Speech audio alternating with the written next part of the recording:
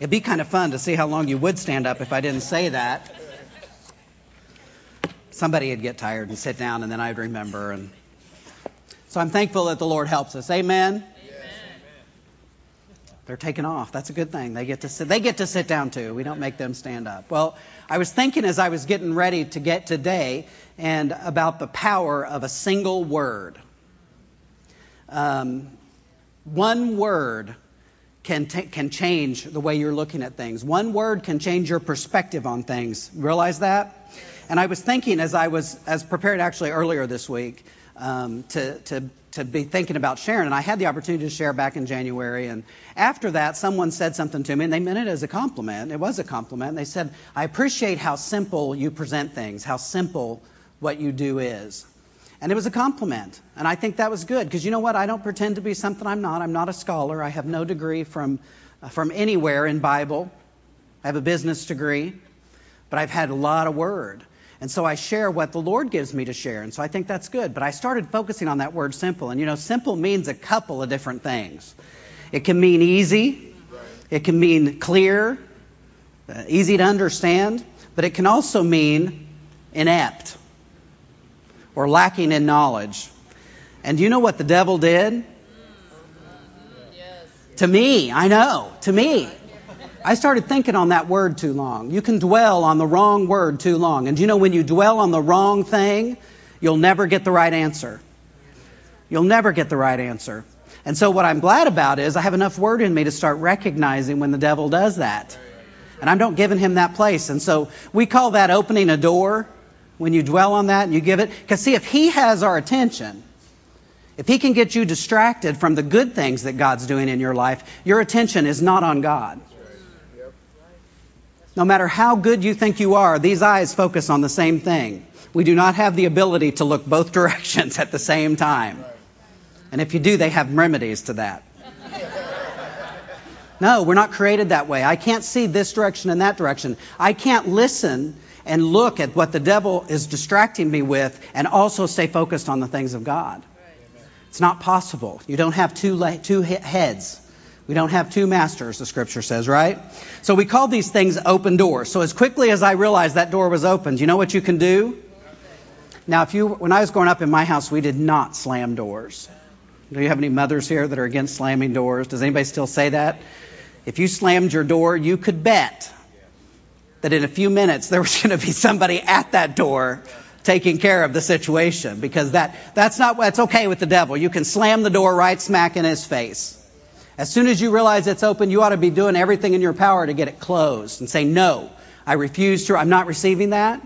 I'm not turning a compliment into criticism. Amen. I know I'm the only one that's ever done that. But I've done it. Glory to God. But we can close that door. I can do it sooner and clearer than I used to. And we're going to talk about how and why I can do that. So I made an adjustment. I slammed that door. And as usually, when you get your eyes back on him, what does he do?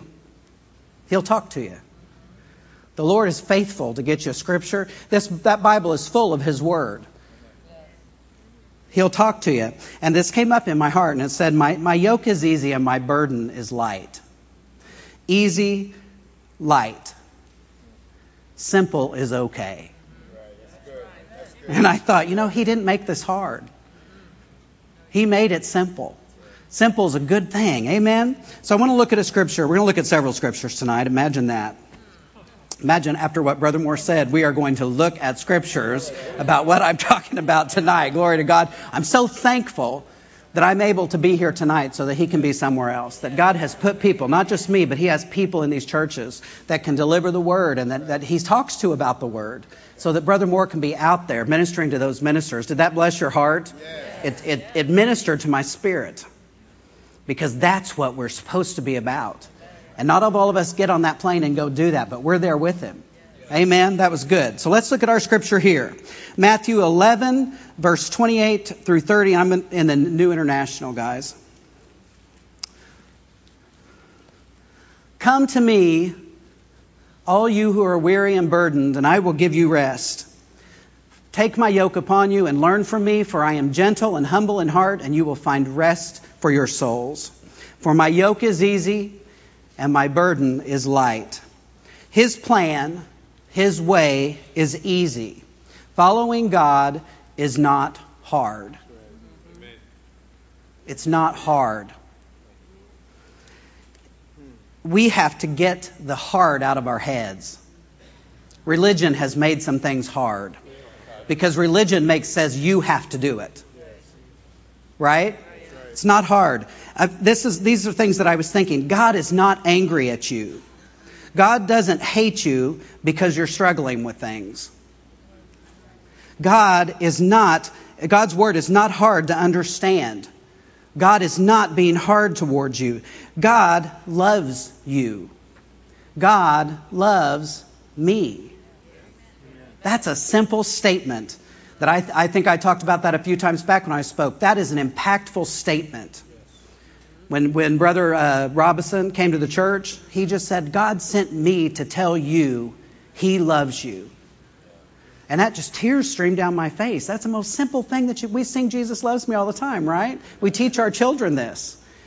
But the power of those words is so strong. God loves me. It's a big deal. He never intended for this to be hard, guys. Easy and light. Amen? Depending on the source that you look at. Hold on just a second. No, I'm good. I'm good. We're good here. I print these out and then I make notes on them, so I don't want to reprint them. So then I forget that I didn't put page numbers on them, so I have to write page numbers on them. Sometimes I have them out of order when I number them. So I had to go back. Because He helps me more than we know. Amen? But depending on the source that you look at, Jesus used expressions like follow me, come to me at least 50 times, and some say 70 plus times in the New Testament. And to paraphrase our pastor, do you reckon if he kept saying something, even simple words like follow me, come to me, that's important for us to look at? We're word people, right? We say that all the time. I'm a word person. I go to a Word of Faith church. We believe in the Word. Well, you need to study the words then. And if Jesus said something that many times, then it means something. So as I continued to think on this thought, other scriptures came up to me. And of course, as we just talked, Matthew 11:28, come to me. Matthew 7, verses 7 through 8 in the King James. You should know all these. These are very familiar. Very simple verses. Ask and it shall be given you. Seek and you shall find. Knock and it shall be opened unto you. Ask. Seek. Knock.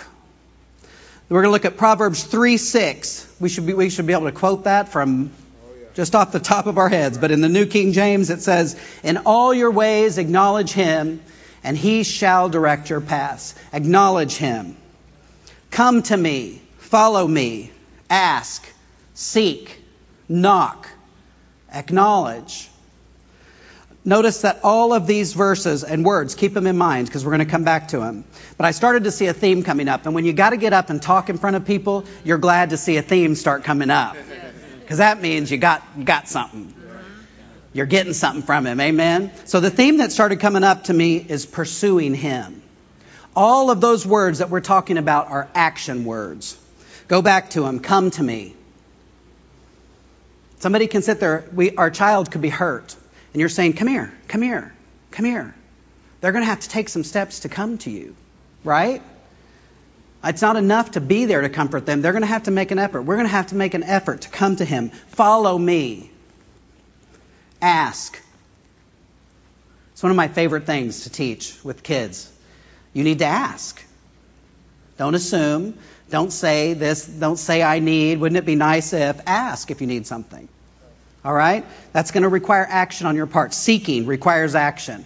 Knocking requires action. I can stand in front of the door all I want to with the knocker right there. Everybody in that house is going to know I'm there. But if I don't reach out and do that, you can stand at that door a long time. Acknowledge. That's an action word. It may not be a physical action, but it's going to require an action of acknowledging Him. Amen? Well, that's the title for tonight's teaching and what we're going to talk about, pursuing Him. And as I think back over my life, I've shared a lot with you guys about growing up. But as I think over my life, there are specific times that I can think of that I was pursuing him more closely than I was in other areas.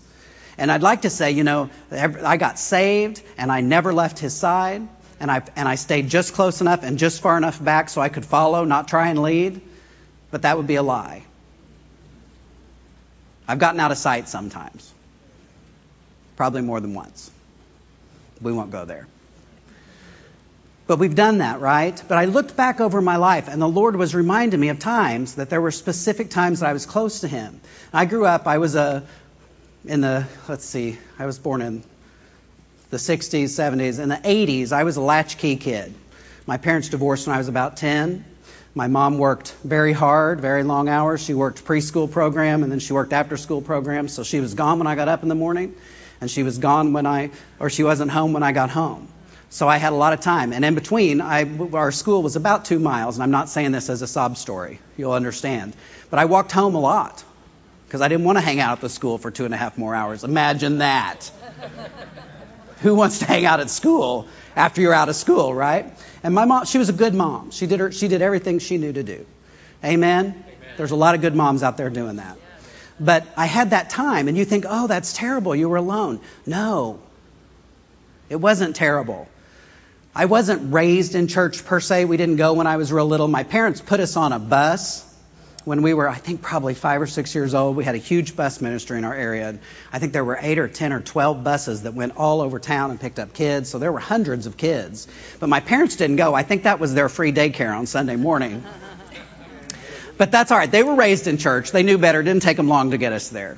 But you know what happened on that bus ministry? I learned that God loved me. I don't remember the names of any of those teachers. I couldn't tell you. I can tell you we sang a lot of scripture songs that I still have with me today. But I got the message that God loved me. And so this little boy who walked home from school and probably was just as crazy as everybody thought driving by, because I talked to myself. I didn't know not to talk to God. I wasn't super spiritual, but I knew God loved me. And I knew that God was my friend. So we had conversations. I know. We still do. So keep looking at me like that. But we still do. And people ask me, do you really talk to God? Yes. I don't have an audible conversation with him, but I know he speaks to me. I know that I know. You can't convince me otherwise. I know his voice because of what we're going to talk about tonight, because of pursuing him. But this little boy walking home learned about things of God from God. I didn't have any doctrine. I couldn't have defined that word. But I loved God. And so I had a relationship with him. I was close to him. 10, 11, 12 years old until I got a car, which is probably one of the times I got away from him. But you understand, there was a closeness there that I still value and treasure to this day. Because it taught me things about God I wouldn't have known otherwise. I know that. And then there were other times when I got ready to go to college. I was a good student in high school. I was a good kid. Imagine that. I had a bad attitude, but I was a good kid and academically, right? So I came out of school. We lived in a little town in Oklahoma called Shawnee, Oklahoma. And it's a home of a very good university. Oklahoma Baptist University is there. Very good, very established school. Great school. Full ride scholarship. Full ride everything. Books. I wouldn't have had, as a matter of fact, I would have had money to live on. But I also had a good job. In high school, I worked. I told you, my mom was a single mom. We had everything we needed provided for us. But if we needed extra, it was ours to do. We had to pay for our car insurance. I know. We had to buy our car. God forbid. You know what? I took care of that 76 Buick Skylark for a long time because it was wheels. And I put gas in it, and we had to pay for these things. So I worked, and the Lord blessed me with a great job. I worked for a real estate appraiser in high school. And I worked summers for 3 years, and then I was making back then, and I was working just a couple hours after school every week, and I think they paid me $150 a week. That was a lot of money for a kid in high school in 1986, 85. So I had a good job, and he said, when you graduate, we'll get you certified. You'll be able to start helping us with the actual appraisal process. Could buy a new car. Something didn't set right in here. Everything in the natural looks good, right? You know, I'm a parent who just had 2 kids. I still have one kid in college and one that'll be going back. As a parent, full ride scholarship sounds really good. You want to believe that's God, right? Doesn't mean it's God. What did Brother Moore just say? May sound like God, may look like God, doesn't mean it's God. So here this little 17-year-old kid, I was 17 when I graduated high school, got in my head that I wanted to go visit this school in Indiana called Anderson University. So my mother, who was a single mom, helped. She got me a way to get up there, flew me up there, went to see this school. I knew the minute I hit the campus, I knew nothing about it. I knew nobody in the state. I didn't even have anybody within, 500 miles. I knew that was where I was supposed to go to school. My mother did not. My dad absolutely did not. But my mother said, I got home, and she knew immediately. In her mind, she thought I'd made a mistake. I put him on a course that he can't go down this road. But I knew in my heart. You know why? Because there was a little boy that learned to hear from God. Not because he was so smart, but because he had the opportunity. And he took God at his word. God loved me. God cared. So I had this scholarship, was getting ready to go to school, and this was in the spring when this would have been a fall semester. That's very late to apply for a college now. It starts your junior year, actually, and some of your sophomore year. It's very late. But by faith, I put my application into Anderson because it was out of state, fewer grants, fewer scholarships. Didn't look possible in the natural. But I got on the phone and I called OBU and I said, I declined my application. I'm not coming. And I turned down all the financial aid. And they said, well, we're going to watch this for a couple weeks. We're going to keep this on file. And so you let us know if something changes. And I said, not changing. I know in my heart where I'm supposed to be going. God made a way. God made a way. It didn't look good in the natural. It was way more expensive to begin with. It was out of state. But I remember my mother and having this conversation of saying, we don't have it. But I knew in my heart it was okay because God did. I didn't know anything about prosperity. But I knew that was where I was supposed to be. That was the right question. We're going to talk about questions in a little bit. You got to ask the right question. The question wasn't, do you have the money? The question wasn't, do you get the scholarships? The question is, where did God have for me to be? I believe I'd had a great education, but a very different life. Because when I went to Indiana, I met my wife. I have 2 beautiful sons that were born there. Handsome sons, I should say. I was stuck on that word. Handsome sons who were born there. Got my first job there. Got some training that I still use to this day. Got to go to a church where Keith Moore came to preach.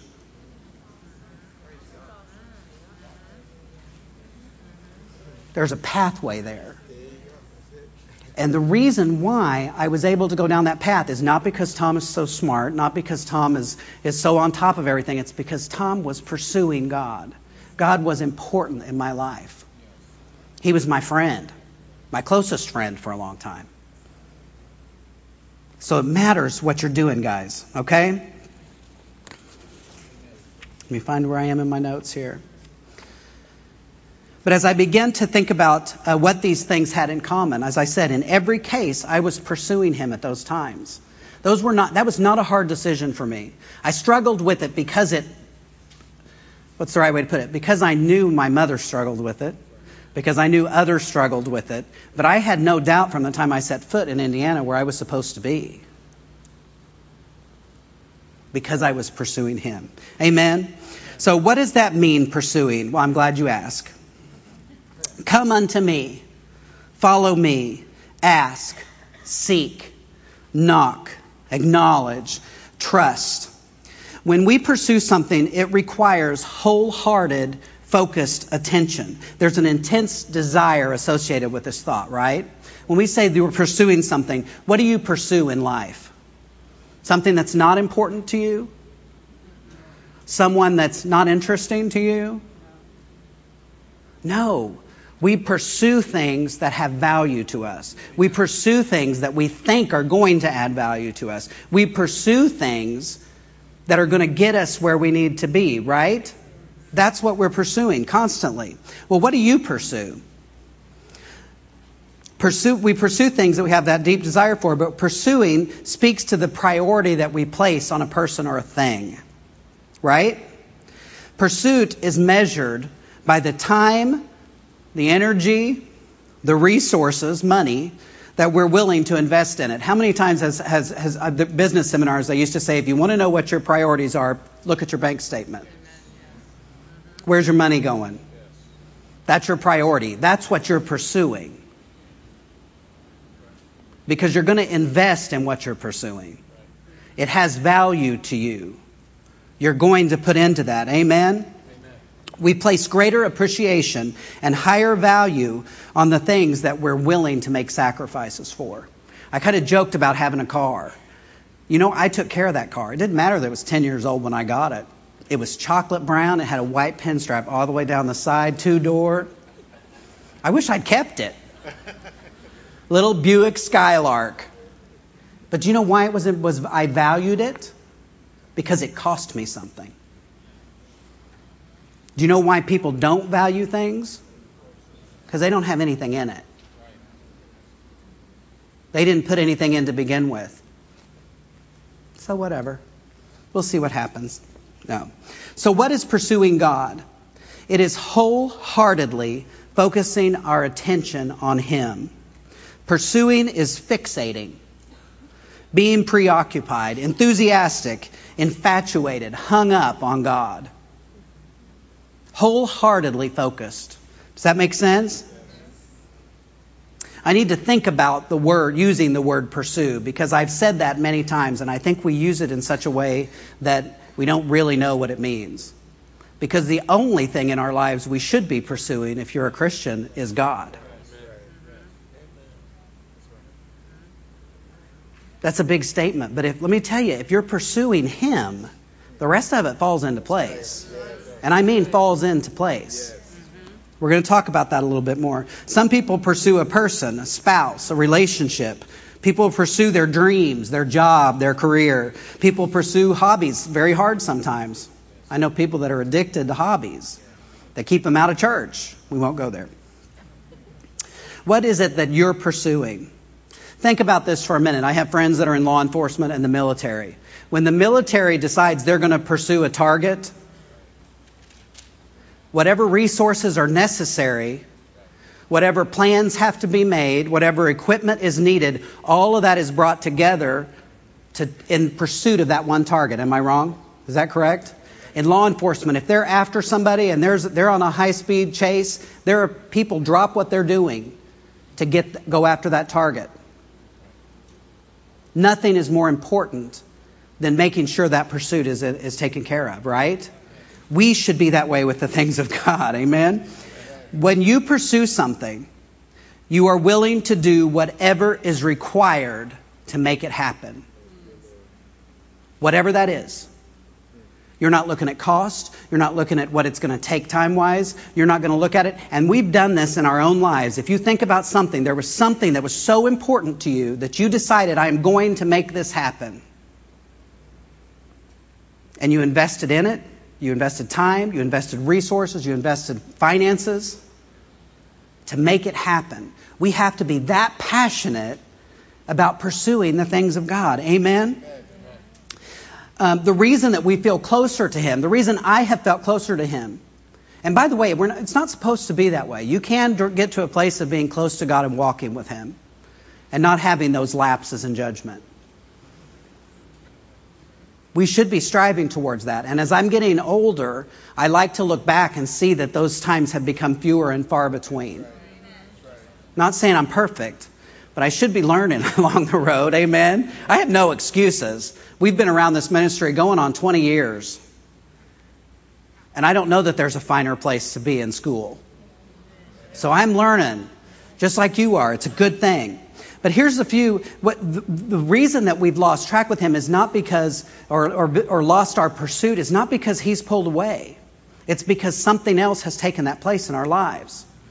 Maybe you got married. Maybe you decided you were going to pursue someone to get married. Maybe you decided you were going to go after this job or that job. Did you ever get tunnel vision about the wrong thing? It's because you got your pursuit of something or someone instead of Him. Right? So we want to avoid the devil's distractions. And here are just a few of the big distractions. There's so much encompassed in this. Because if we're pursuing Him, the devil's going to try and distract you. Anytime your eyes are on Him, it's going to be getting better. We're going to be growing up. We're going to be seeing things differently. The devil doesn't want that. He has nothing happier than to take you out before you've gotten anything accomplished here for the Lord. That's what he's seeking to do, to devour and destroy. Well, one of the biggies is emotion. Emotion. If you continue to have an emotional response to everything that people say or do around you, you will never be in control of your destiny. Emotions. Mature people recognize emotions for exactly what they are. And you could see it in a big F-L-E-S-H. Flesh. It's flesh. Mature people learn to control their emotions instead of being controlled by them. I'll be really honest. This is the area of distraction that's been the biggest struggle for me in my walk. I get emotional. I care what people say. Too much. Used to. I'm getting a whole lot better. But you cannot let what is done and said around you guide you, because if you're letting that guide you, then you're not being led by the Spirit of God and you are not pursuing Him. Doesn't mean you go around hurting people. But what people say is nothing compared to what God says. Don't let what someone says about you change something God has told you. Amen? Amen. What He said is bigger than people. It's more important than people. And if your eye is on that prize, then what people say doesn't matter. It didn't matter. It did matter to me. I mean, I'm going to go back to my college experience. It mattered to me that my mother didn't like that decision. But when I knew in my heart that that was what God had for me to do, I had to figure out a way to get past that. Honor her, respect her, but get past it. Because I was going to do what God told me to do. And I looked for this today. I've shared with you guys, I journal sometimes. That's how I deal with emotions sometimes. And it's good because you can read it and think that's a really stupid way to be thinking. I'm serious. I write something down, I look back, I think, you believed that, and that is really dumb. So now the great thing about I don't call them word processors anymore, help me, Word or whatever. Word processing programs is you can just delete it and it's gone. You don't even have to you don't have to shred the paper anymore or tear it up real tiny and put it in the trash. You just delete it and it's gone. But I do that from time to time. And so when I've reached those points in my life when I'm really at a critical thing, you're pursuing God. You're asking Him to talk to you, right? You're asking to hear from Him. You're seeking His word on something. And I tried to find it today, and I think it was up in the attic and inaccessible, but because I've kept these things over the years. But I had a little piece of paper that I kept by my bed. And I was praying about this because I was like, Lord, I know this is the right decision. And I had this paper, and I started to write on it about thinking about what I was thinking about school and things. And it came down to the bottom, and I wrote myself to sleep. I don't know how else to describe it. I went to sleep. When I woke up the next morning, this paper, the whole part of the paper that I remembered writing, it was all in my handwriting, was in one pen, but there were 2 lines at the bottom that were in a different pen. And it was God saying something to me. Now that came through my spirit and through my hand, but He has a passion to reach you and to talk to you. Amen? Amen. That's a good thing. We want to hear from Him. But your emotions can keep you from doing those things. So if you have to write them down and realize how silly they are, write them down and realize how silly they are. Because they're flesh. And now we're going to give you some scriptures about emotions, because it's not just Tom saying we're supposed to control them or that we can control them. James 1:19 and 20, this is New King James, So then, my beloved brethren, let every man be swift to hear, slow to speak, slow to wrath, for the wrath of man does not produce the righteousness of God. Tom's version says, control your emotions. Am I right? Isn't that what that's saying? The wrath of man does not produce the righteousness of God. 1 Peter chapter 5, verses 6 and 7, New King James also. Therefore, humble yourselves under the mighty hand of God, that he may exalt you in due time, casting all your care upon him, for he cares for you. That emotional stuff, we're not supposed to carry it. We're not designed by God to carry it. Jesus took it, cast it on him. It's very real. I'm not talking to you about something I don't know about. You know, the depression has become very serious in our society. And it's you didn't used to hear about it years ago. People didn't talk about it. That wasn't good either. But then the negative to talking about it all the time is, you know what happens? Everybody has it. Everybody has it. One of the wisest things, Dave says lots of good things. One of the wisest things I remember him saying was, quit Googling every symptom that you have. Do you remember that? I thought, amen. Because, you know, you got a stump toe and you end up with, liver cancer. It's crazy, you guys. Just because it's online doesn't mean it's true. They want to sell you something. Get with it. Nothing is free, not even information. I don't care if the web is free. It's not free. They're tracking you for other things. I'm not paranoid. It's true. Amen? But it's emotions. And depression is real. And depression happens. And we can let those emotions take over. But it's flesh. And I'll just say it. At some point, you're going to have to get over it. We, as a church, you believe, I ask anybody in this room, does God heal cancer? Yes. He heals cancer. Can he heal your heart disease? Yes. Can he heal high blood pressure? Absolutely. Can he heal your mind? Yes. That's the right answer. But we like to think it's harder for some reason than any other part of the body. Well, he made everything from way up here to down there.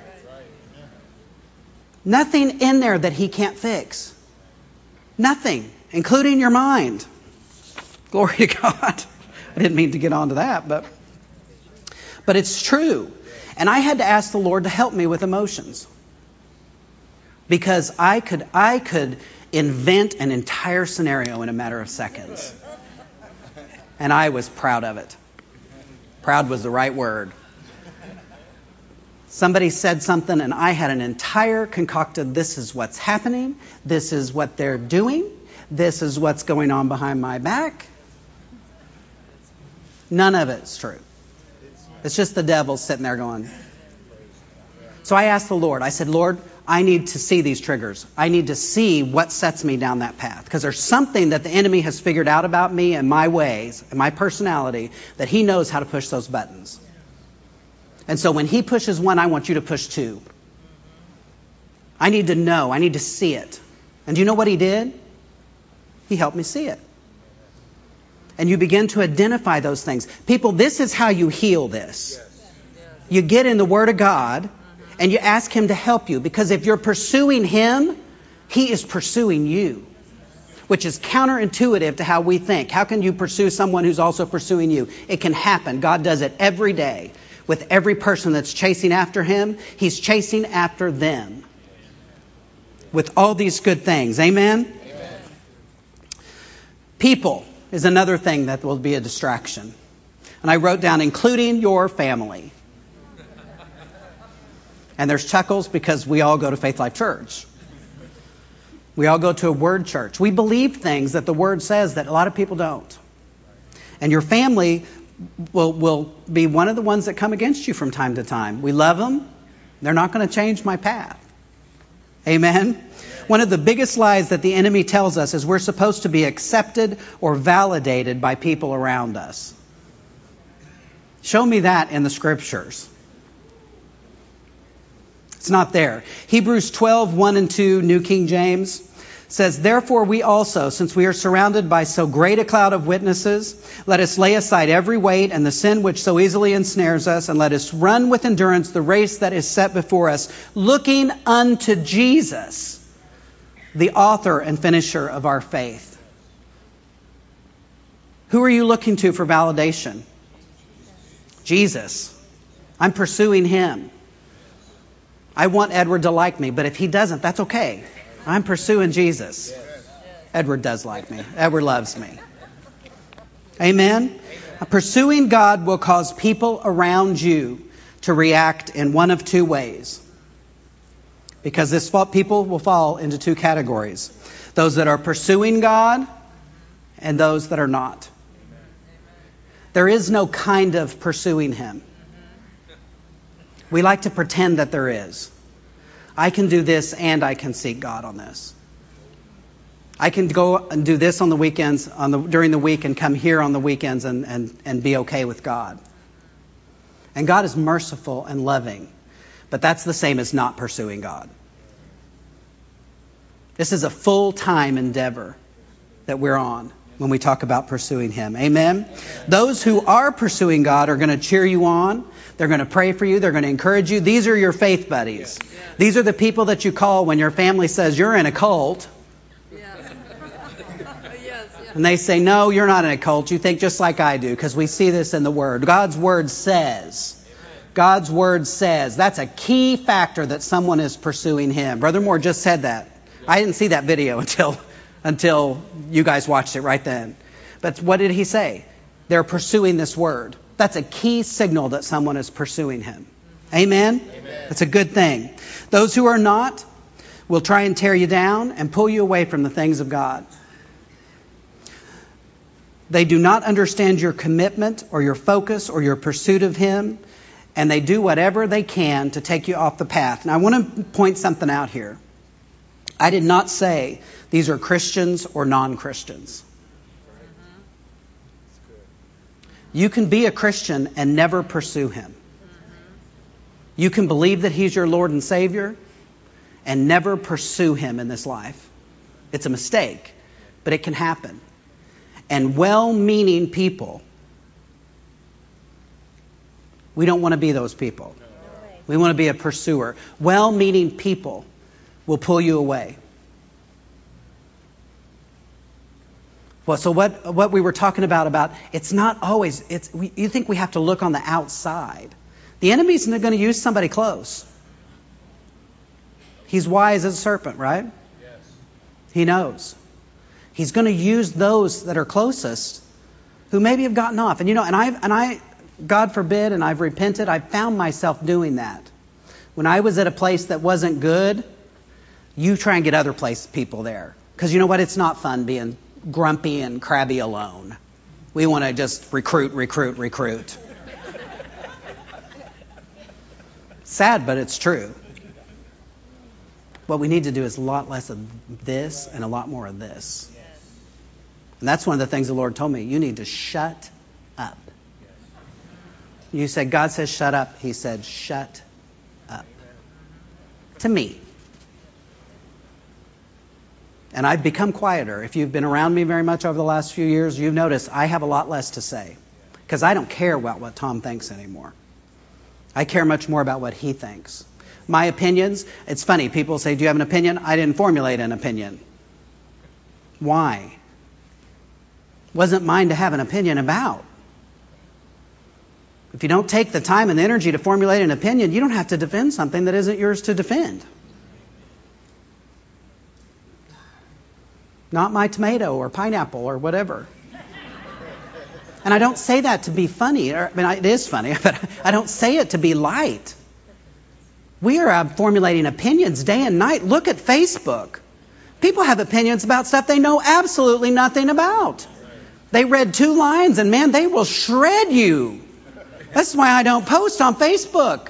Because I would care about somebody in Indiana I never saw in my whole life and what they said about me. We're putting way too much weight on opinions and not enough weight on the Word of God. It should matter to you what this says. Facebook is not the Word of God. It's a good tool. I'm not knocking it. I think there's good things out there. But when you're looking at that,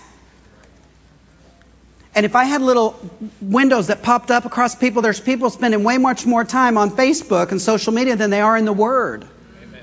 That's not pursuing God. Even if you're out there on Facebook saying, I'm praying for everybody.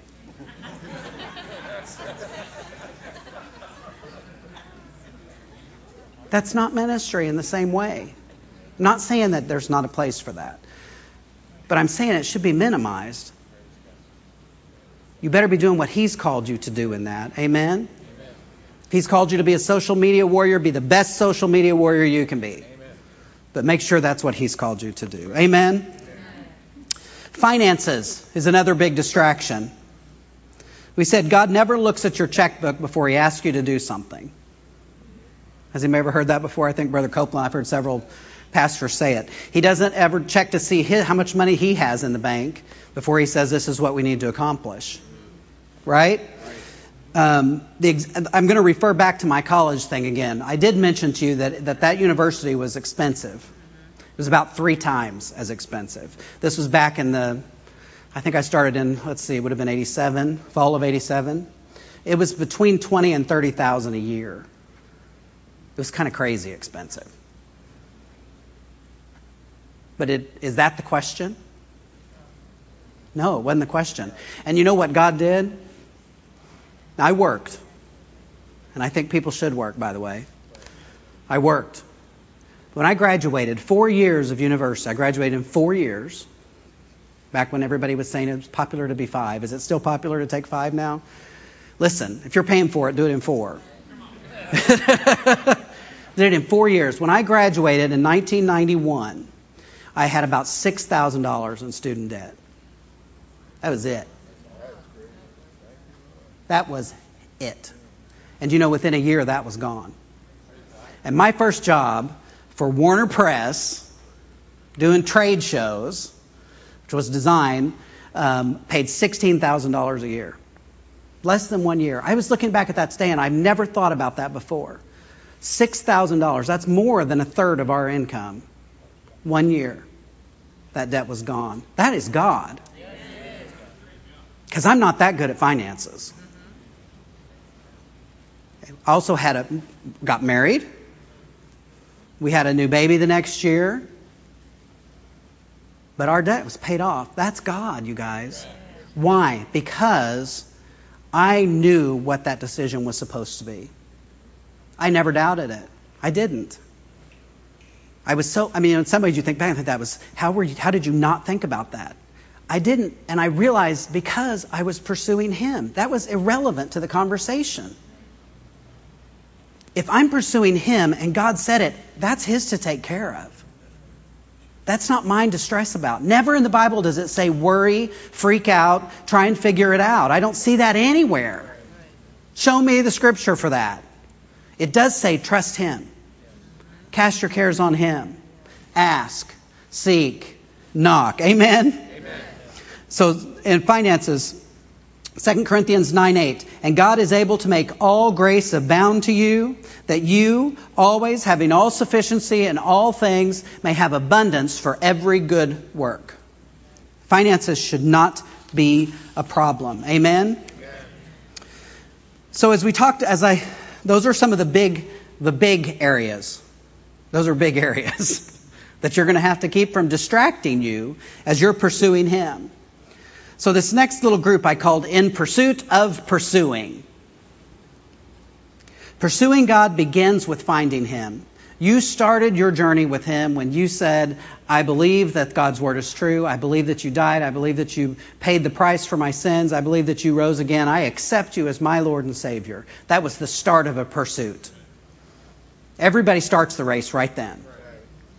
Not everybody finishes it, but everybody starts the race right then. Pursuing God means to become like Him, to be changed according to His standards, to acquire His characteristics, and to become more and more like Him. We were made in His image. He was not made in ours. That is an important distinction because we live in a culture that tries to flip that around. Our culture says, You have to conform to me. I am who I am. Be you. You seen those shirts now? Be you. What does that mean? There's not a you alive that somebody should want to be. You should want to be what God has for you to be. We were made in He's not. We don't make Him righteous. He made us righteous. It's flip-flopped in our culture. That's a very important distinction. It's not vice versa. He didn't say, let us create man in His image and we'll change ourselves to be like Him. It's absurd, but it is exactly what we are witnessing in our society right now. The creation has decided that they are better than the Creator. That they know better how to run their lives, that they know better, that they were born away. Listen, you were born into sin. Sin is sin. We like to rank it. God doesn't.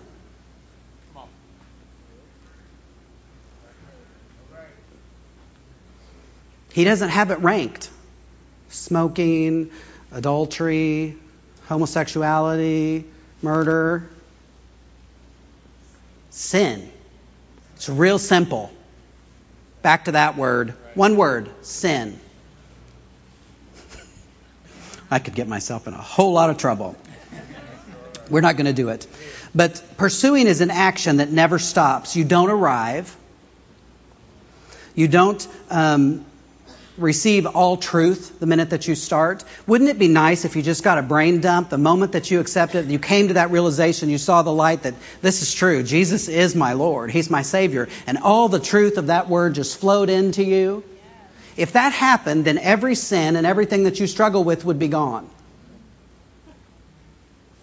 Raise your hands if every problem you had disappeared when you accepted Jesus. Don't put your hand up. Someone should slap it if you do. It didn't. Because that's not how it works. You're pursuing Him. You're going to get truth as you go along the way. And you know what? He's going to tell you, you need to quit that. It's time.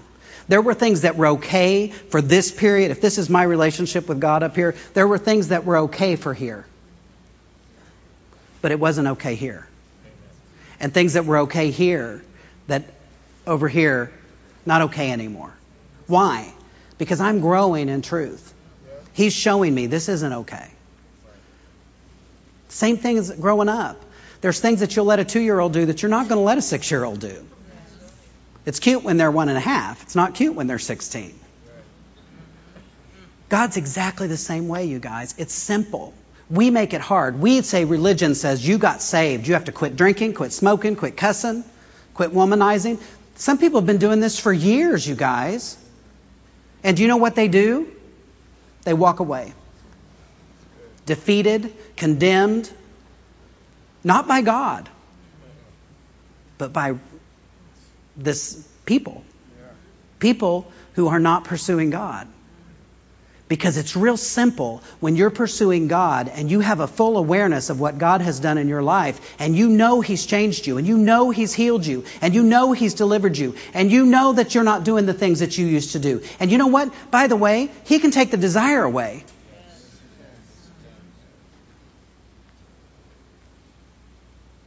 You can wake up one day and just think, that's been an addiction for years. I don't have that anymore. Not because you decided to quit, because you decided to focus on Him. And He helped you. And there have been things in my life that I didn't even have to say, God help me with this. It was just gone. And then you go back and you think, it's gone. I'm not looking for it. But it's gone. Why? Because you become so engrossed in Him that those things become unnecessary. Because they're flesh. Because they're not spiritual things. They're not Mrs. Moore's statement. Spiritual things are spiritual. Other things are not. And so if you're focused on Him, these things fall into place. We don't need to condemn people for that. Fill up the church with people that smoke and drink and do things that they shouldn't, because if they're here seeking God, pursuing Him, they're going to change. What is it Mrs. Moore says? If we can keep them coming, We can help them. He will help them. He uses us, but He does the work. Amen? We are not called to pursue the blessings. We're called to pursue Him. Salvation, healing, provision, I talked about those. Everything that we do, but if we get our eyes on those things instead of on Him, they're distractions too. People all the time, they get hung up on salvation and they pursue salvation instead of pursuing Him. Salvation's done. But they get hung up in works. Amen? You'll never earn your salvation. It's not going to happen. But people get hung up there. And it's a distraction. They pursue the manifestations of the Spirit instead of the gifts of the Spirit. And as you pursue Him, that's what makes the gifts work. We've been learning about this. Rich Word. Praise God that we are in this place.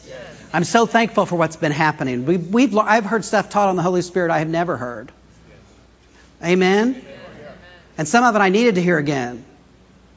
What I had. So God is helping us, you guys.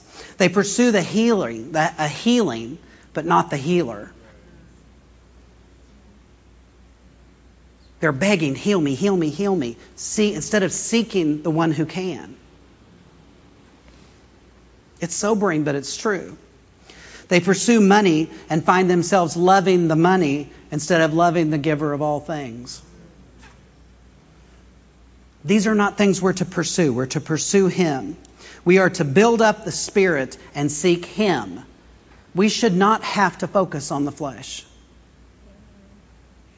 Doesn't mean you're not going to have flesh, but if you're focusing on Him, that flesh comes into line. Because just like I said, we can't focus on the good and the bad at the same time, on the Father and the enemy at the same time. You can't focus on... Oh, I lost my train of thought. Hold on. Help us, Lord. What was I talking about? Do what? You don't need to focus on the You don't focus on the flesh. Thank you. You don't focus on the flesh because when you're building up the Spirit, the flesh is over here. But the enemy gets us turned and says, look at your flesh. And when we're looking at that, we're not looking at the Spirit. Get back over on the Spirit side. Amen? And start asking the right questions. I've said this several times as we've gone through. Brother Moore has told a story about this, and I'll tell you a story about mine. The Lord told me one time, I was pleading with Him about something. We had a house that needed to sell. Different state, sitting empty, paying mortgage, electric. You can't just turn everything off and walk away. So you have two households going. Not fun. Maybe some of you have that situation going right now. Listen carefully. Because we were pleading with God, this house needs to sell. This house needs to sell. It was a great house. There were lots of things in the natural that were keeping it from selling. It was 2008. Big house, small town. In the natural, looked impossible. I was smart enough to know it didn't matter what it looked. But it wasn't selling. So finally, clearly this was not a moment when I was walking particularly close to the Lord. Because finally I said, God, this isn't your will. I know that. And He said something to me that had absolutely nothing to do with the house. Nothing. Not in the most remote way did it have anything to do with the house. But He said, you did this. And it caused this chain of events to happen. I'm not going to go into it. It's a whole other testimony. You did that. That happened. You haven't dealt with it. And let me tell you, why you want to pursue Him is because I could have used that answer 2 years before. And He wasn't waiting to tell me. Amen? I wasn't ready to receive it because I wasn't ready to ask the right question. I'm asking, why isn't this house selling? What do we need to do to sell this house? Lord, what else do we need to do? There was nothing in the natural we needed to do. But this had happened. And I'll tell you how long it took to fix it. I picked up that phone. I said, I was wrong. The Lord told me I did this and it caused this to happen and that made life hard for you. And I'm sorry. And I'm emotional because God loved me enough to let me fix that. God loved me enough. And you know, we had a contract on that house within a week. Sold it at a very good price. Closed quick. Just like that. Because I asked the right question. A lot of people are not pursuing Him, and because of that, you're not asking the right questions. You think it's this. This was something that if I had time, and I don't, to get into it, you would think, what on earth does that have to do with the house? It had everything to do with the house. Because it was a spiritual thing that was keeping God from being able to move on my behalf. I said keeping God. What I did was in it. I disabled His ability to move on my behalf. You can do it. Whole nother sermon in that. Amen. But it sold that quick. Within a week. And then I was mad at myself. I'm like, kick yourself.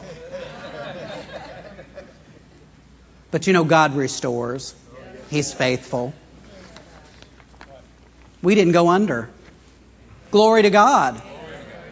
We didn't go under. Praise God. Another example of that, though, is that things are changing in the ministry. Brother Moore's talked about it, right? We've got an international building now. We don't know what that means any more than you do. Other than God is doing big things. That's what I know. And you know, we're going to pursue Him.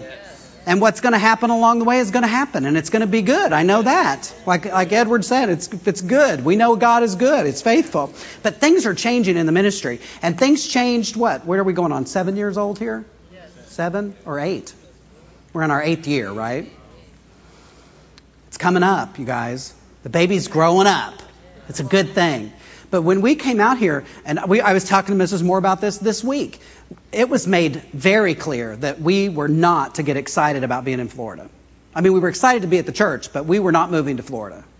Am I wrong? Amy's there. There's others. Not moving to Florida. Not moving to Florida. We came down here to help. We were going to get things started. We were going to help and get it done. I think we'd been here. Maybe the church was a month old, 2 months old. You guys looking at houses?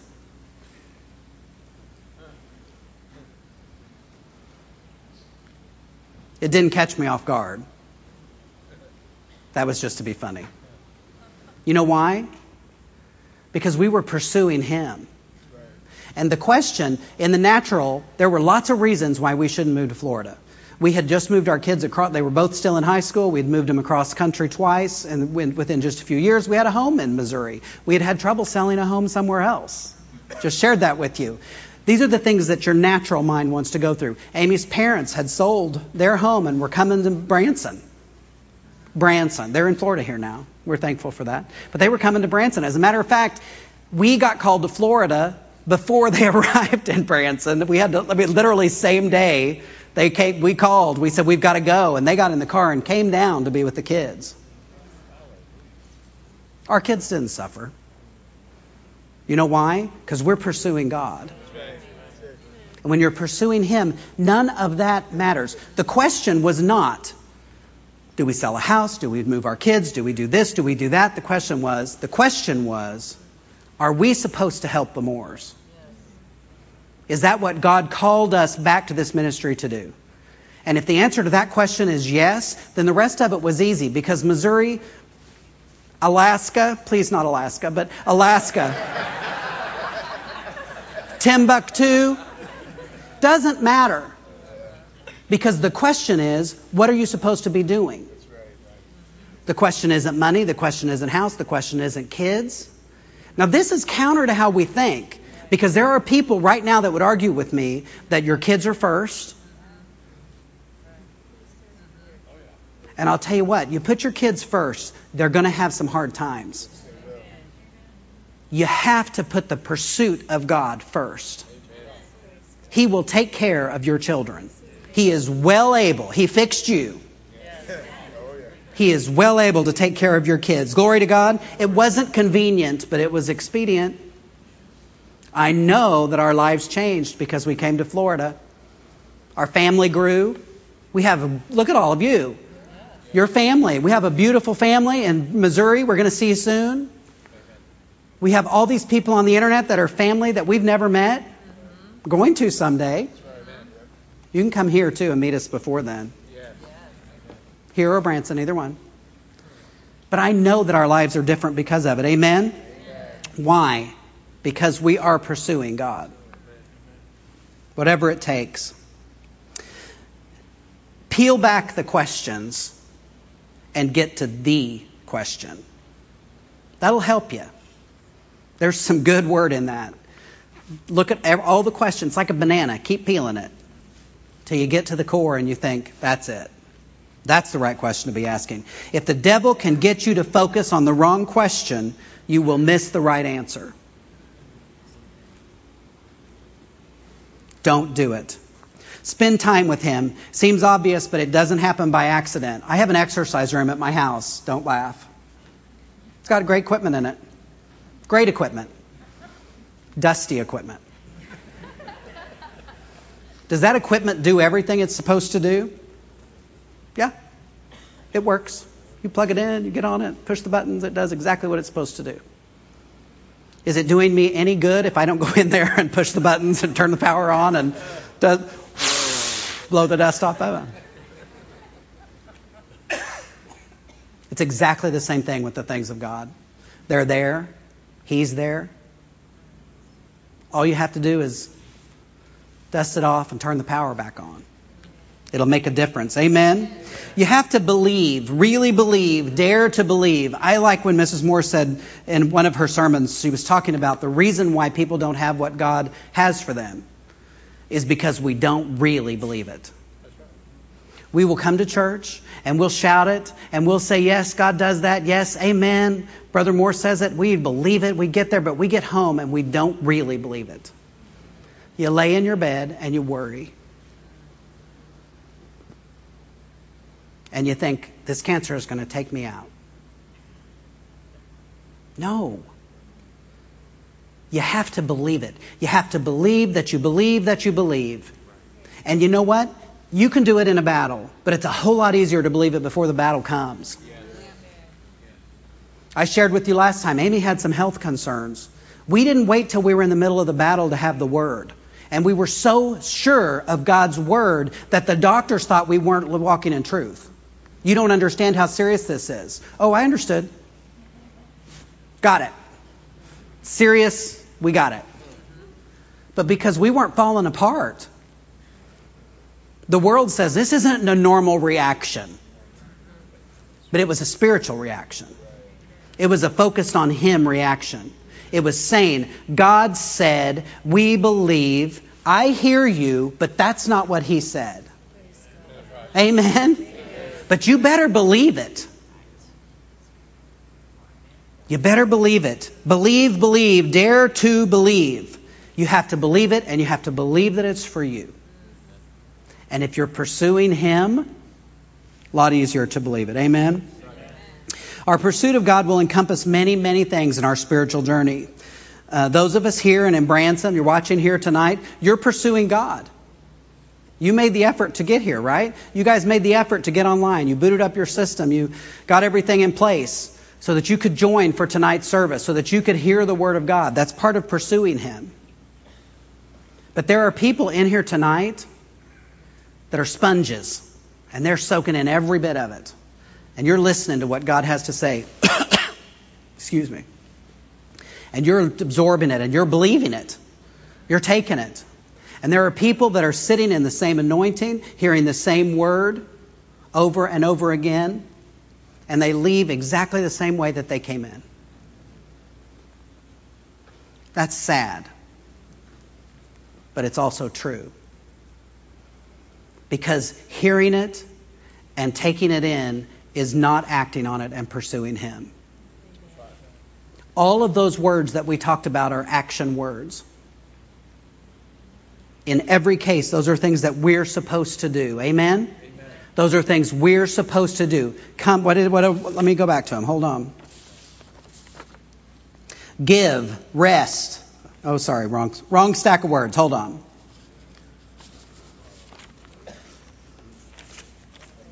I got them. They're right here. Bold even. Come to me, follow me, ask, seek, knock, trust. Those are all things we're going to have to do. Amen? Amen.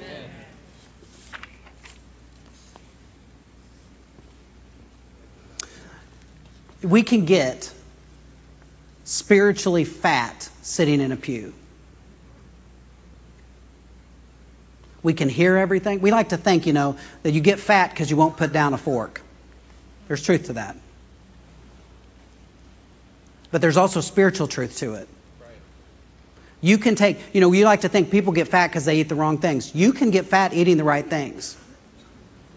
The real basic principle is, what are you taking in? What are you burning? What happens to the rest of it? It's either burned or stored, friends. Not a hard concept. They like to change all these diet plans. And I know those of you that are saying he should be on it, don't judge.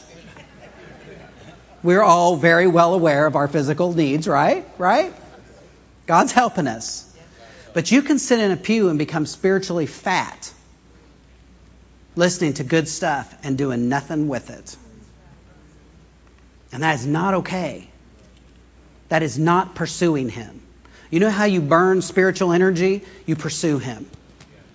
You hear it and you grind it and you do just what I said when I got up there. It starts churning around inside of you. And you know who you talk to about it? You talk to the Lord about it. Say, Lord, what does this mean? What are you saying to me? People come to us all the time. Are you going to go listen to this? Are you going to go do that? Are you going to go do this? Are you going to go listen to this, Pastor? Did you hear this on this? We are very careful about what we take in. And it has nothing to do with the fact, I do not believe that Keith Moore is the only man of God in this country. None of us do. He's a good man of God. Amen. He's an anointed man of God. He's where we're supposed to be. But there's lots of good pastors out there. But this is my journey. This is my spiritual journey. And what I take in for me may be different than what you need to take in for you. Amen? Amen. But I'm going to eat at the table that the Father put me at. And I'm hooked with this ministry. So you know where the vast majority of my food comes from? This ministry. Doesn't mean I don't get an appetizer over here and a dessert over there. God's going to get me what I need. But I'm going to listen to what He has for me to take in. First and foremost, you should be asking Him. Because you can take in good things that are no benefit to you. They'll be a distraction in your life.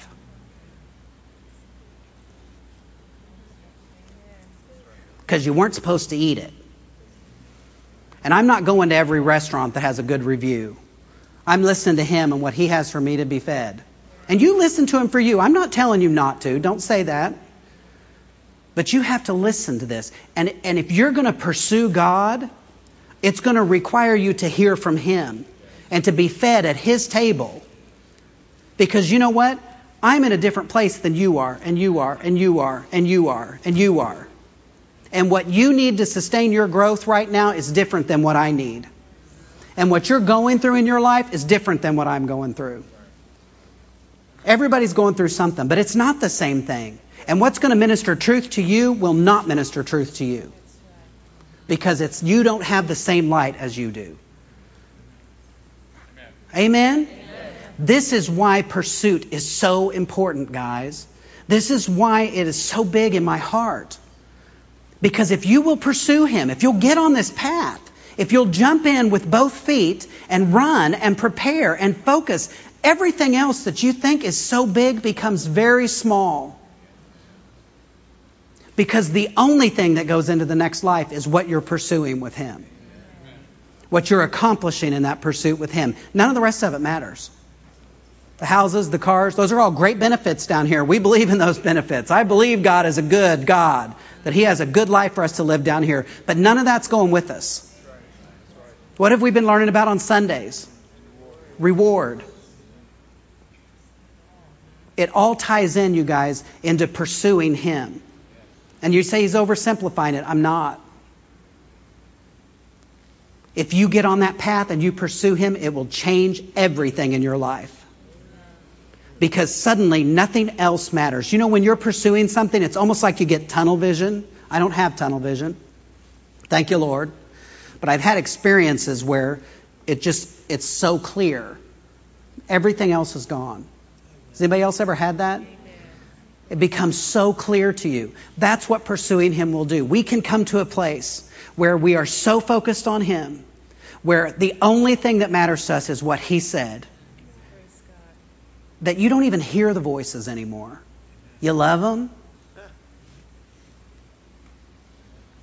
You care about them. But I am no longer willing to take the risk of getting off this path. Come with me is what you want to say. Amen. Come with me. We're going good places. But we should be drawing that close to Him. Amen. Look only to Him and what He has said about you. Let nobody tell you anything different. Amen. Don't let what's happening or being said around you distract you from what He said. You will find everything you need in pursuing Him. Everything. All provision. It will produce everything you need in this life. Let's look at our scriptures again. Matthew 11, 28 through 30.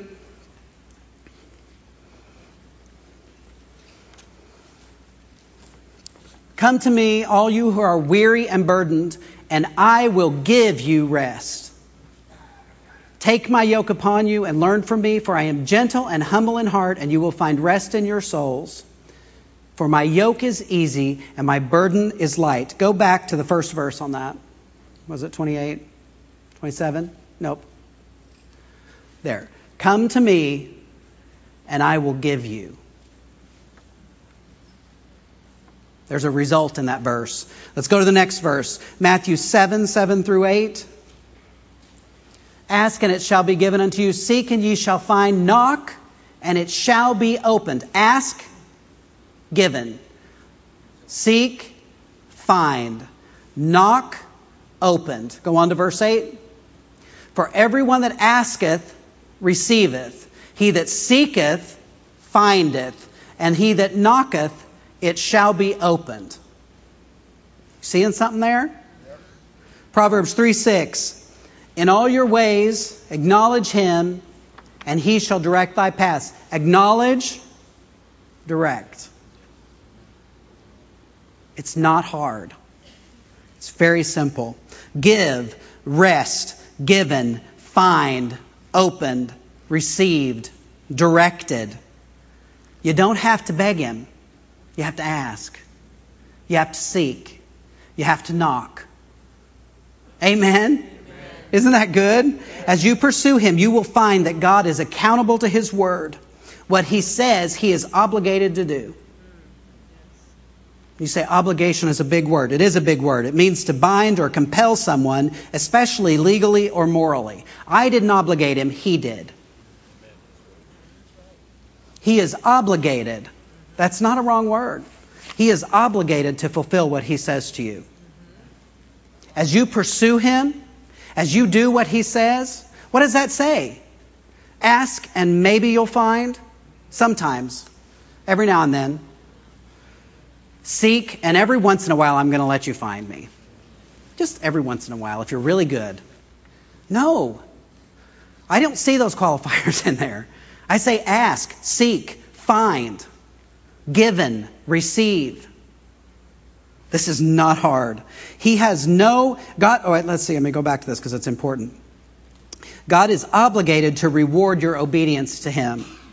He has no obligation to reward your disobedience. None. That's harsh. No, that's how it works. He's obligated here. God's was back to our house. God wanted that house to sell. I wasn't being obedient. Is that God's fault? Nope. As a matter of fact, I could have asked 2 years earlier. I'm confident if I had asked sooner, He'd have told me sooner. He's not trying to hide things from us. Amen? Amen. But He's not obligated in my disobedience. But what happened the minute that my obedience changed? The impossible happened. Because we didn't only sell it, we made money on it in a depressed market. Glory to God. I'm not confused. But I also am smart enough to know that just like that, my disobedience can become obedience. It can go away that quickly. Amen? Your pursuit of God and what that pursuit produces in you are the only things that'll go forward. We just talked about that. It's the only thing you're going to take with you. Amen? We don't pursue God to get more. We pursue Him because there is more. Amen? He will never disappoint you. Never. The scripture says that everyone that runs to Him, everyone that pursues Him makes it. Everyone. Amen? One last scripture, and I just thought this was really good. There is a place where we can know Him so well that we just, like I said, we only hear His voice. We only know. And you know, if Rachel or Ethan called me on the phone, I know their voices. If Shireen called and said, this is Rachel, I would say, no, it isn't. It's Shireen. How do I know that? Because I've talked to them a lot. Shireen's office is next to mine. You learn to know His voice. And yes, you say, Lord, but you know. And that knowing, I'm telling you, it's like I was using the food analogy earlier. Are y'all hungry now? I am. But it's like a good meal. When you feel that presence of God and you know, when I heard that I was disobedient and I got it fixed, do you know what that did for my faith? I don't care if it had taken 10 years. I would take that feeling of hearing from God and doing what He said and producing a work in my life.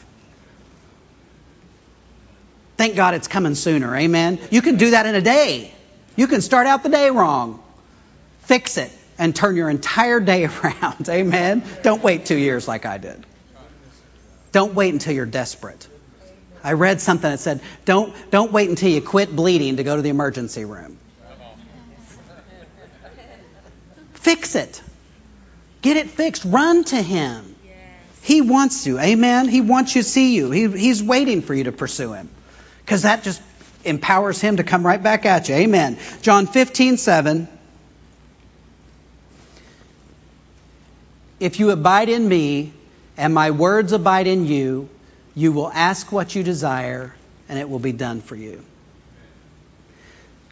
Pursuing Him, abiding in Him, should be what we all have at the top of our list. I'm going to pursue the things of God. My flesh doesn't like that all the time. My flesh wants to move to an island somewhere. My closest friends know this.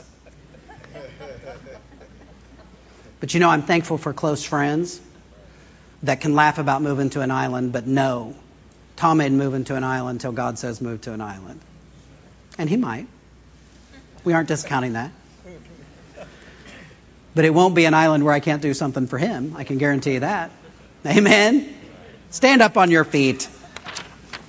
Thanks for staying hooked and paying attention, you guys. God has very good things for His children.